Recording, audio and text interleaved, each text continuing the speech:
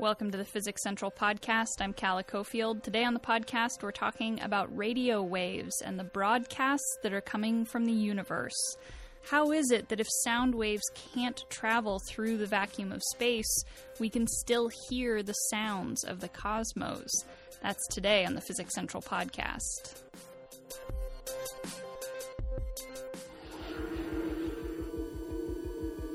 In space, no one can hear you scream.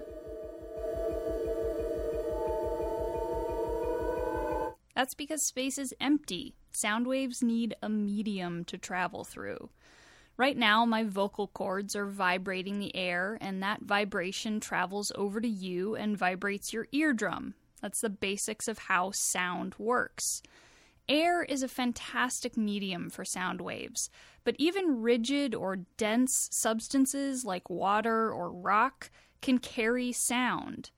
But outer space is mostly empty. There are no atoms, there's nothing to vibrate, so the sound waves can't propagate.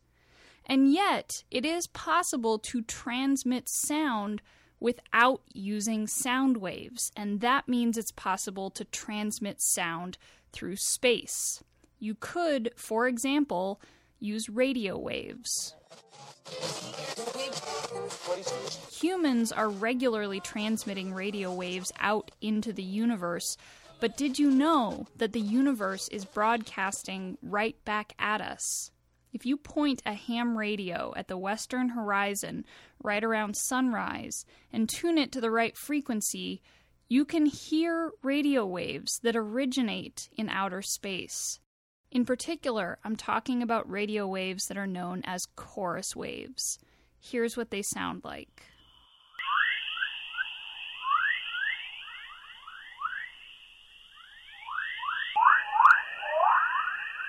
It's not surprising that the more technical name for these waves are Whistler modes. That recording was taken last year by an instrument on board the NASA Van Allen probes. These are two spacecraft that are exploring the Van Allen radiation belts, which we talked about in last week's podcast. The Van Allen radiation belts are regions of very fast-moving particles that are located just above the Earth. And by just above, I mean about 6,000 miles up to about 60,000 miles above the surface. Anyway, a ham radio probably won't give you the same quality as the NASA instrument, but you can hear the chorus waves with very simple instruments. In fact, people have been hearing the waves for quite a long time. Chorus waves were actually discovered long before the space age, and they were first discovered by telegraph operators. So, telegraph is just a long wire, and people had amplifier and headphones, and so they would hear these kind of mysterious noises on the telegraph wires. And in this particular case, the chorus waves have a cool characteristic where the frequency rises in these little tones, so it kind of goes, and you put a whole bunch of those together, and it sounds like a chorus of birds, and that's why it was named that way. And it turns out that the region where these chorus waves form are the side of the Earth that is dawn. So wherever happens to be the place where the sun is coming up on the Earth, that's where the chorus waves are. And they would hear them preferentially at the time that the sun was coming up when the birds were also singing. And so it's called the dawn chorus. This is Jeff Reeves, who you may remember from last week's podcast. Reeves is a space scientist at Los Alamos National Laboratory. I like thinking about that because it just kind of, it's a simple thing that kind of connects us with this larger space and the things that are happening out in space that maybe don't directly impact our daily lives, at least most of the time, but we're part of the universe. Reeves studies the Van Allen belts, those regions of charged particles thousands of miles above the Earth. And the Van Allen belts form a sort of shell around our planet, and they are within a larger shell called the magnetosphere, which is where the chorus waves come from. The magnetosphere is full of plasma, free-floating charged particles like electrons and protons. and the chorus waves are born in that plasma. Now, on a side note, the plasma that is above the Earth is not dense enough to support sound waves. There's only a few particles per cubic meter, so not enough to send a vibration through. But technically, if you have a dense collection of plasma, you can send sound waves through it. Anyway, the chorus waves emerge out of this plasma. Now, chorus waves are radio waves, which are a type of light. Light is both a particle, photon, and a wave. And every wave needs something to travel through. It needs a medium. A sound wave is a mechanical wave, so it needs a material. It needs atoms. A radio wave is an electromagnetic wave, and the medium that it travels through is a combination of an electric and magnetic field.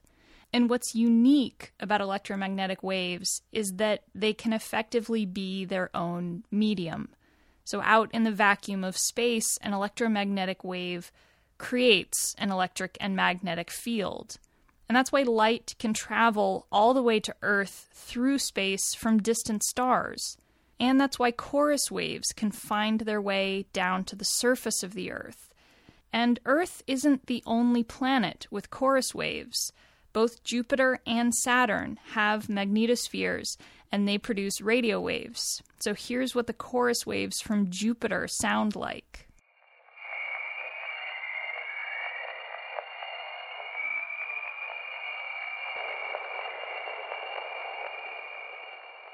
Those sounds were captured by the Cassini mission, which also flew by Saturn. Saturn has a magnetic field like Earth, and it has auroras like Earth. So those are the northern and southern lights. And the auroras are a source of particularly strong, particularly eerie radio waves.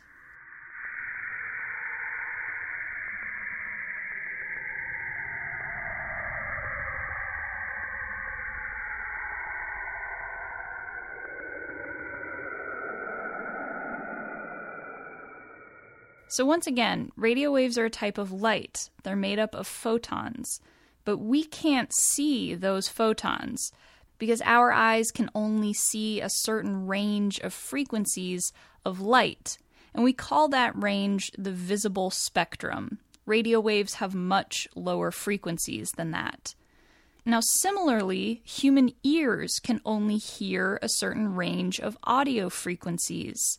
And the reason that we use radio waves to transmit sound is because radio waves have the same frequencies as the sound waves that we can hear.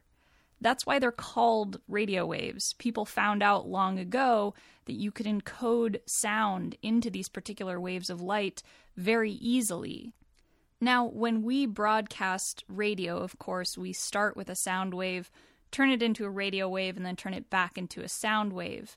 The chorus waves began as radio waves, and we've interpreted them as sound waves.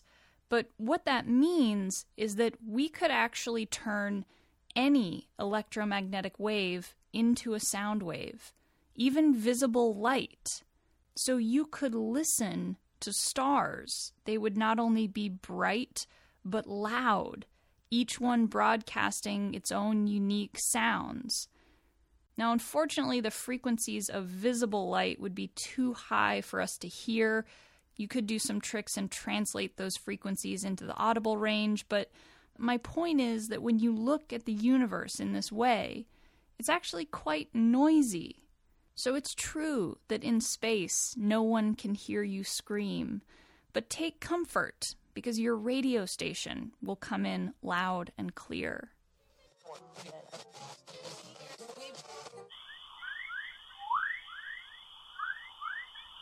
That's it for the Physics Central podcast. I'm Calla Cofield. As always, you can find more podcasts, our Physics Buzz blog, resources, and so much more at physicscentral.com. Tune in next week for more of the Physics Central podcast.